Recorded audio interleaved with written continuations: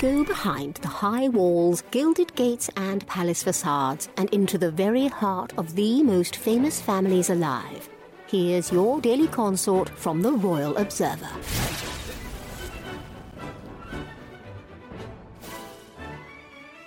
Prince William will run a very different type of monarchy compared to his father, King Charles III.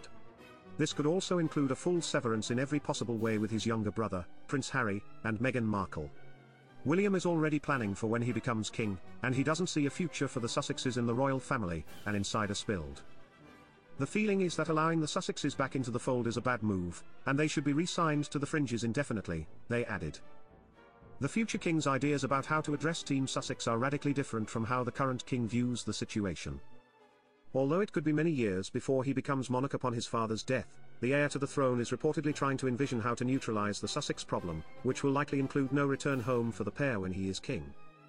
The anonymous source continued, William is completely adamant that they, the Sussexes, shouldn't be welcomed back, while the king thinks it would help stop the media circus surrounding the family. William doesn't think the Sussexes have much more ammunition, and they've already played their best cards. Charles is the only senior member of the family who is holding out any hope of a reconciliation, but that has more to do with Harry being his son than anything else. If the 75-year-old King Charles III shares his mother and father's longevity, he could reign for another 20 to 25 years.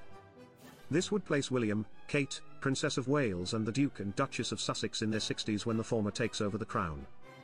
Numerous royal analysts have said that the unknown variables of how these years unfold make it difficult to even imagine a stable monarchy by that time. But insiders are adamant that the current king's bring them back in approach is not the best way forward. The royal family has had more than enough of this very public tantrum. If it's not books and TV appearances, it's court appearances and stories appearing in the press. There's not much more left to say, and it's no surprise that the family are keeping them, the Sussexes, at arm's length. They can't be trusted, the palace insider observed when describing how senior royals view Harry and Meghan. They concluded by sharing how senior royals are more than aware that Harry and Meghan's popularity has nosedived since Megxit and are concerned that letting them back into the fold could prove catastrophic for the family. They don't want to be part of being booed at public events, and they certainly don't want to be seen as weak for allowing them back in after everything they've done.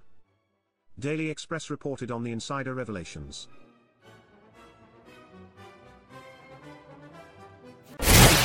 For more of your daily consort, be sure to visit theroyalobserver.com. Subscribe and like this podcast. Oh, and keep calm and carry on.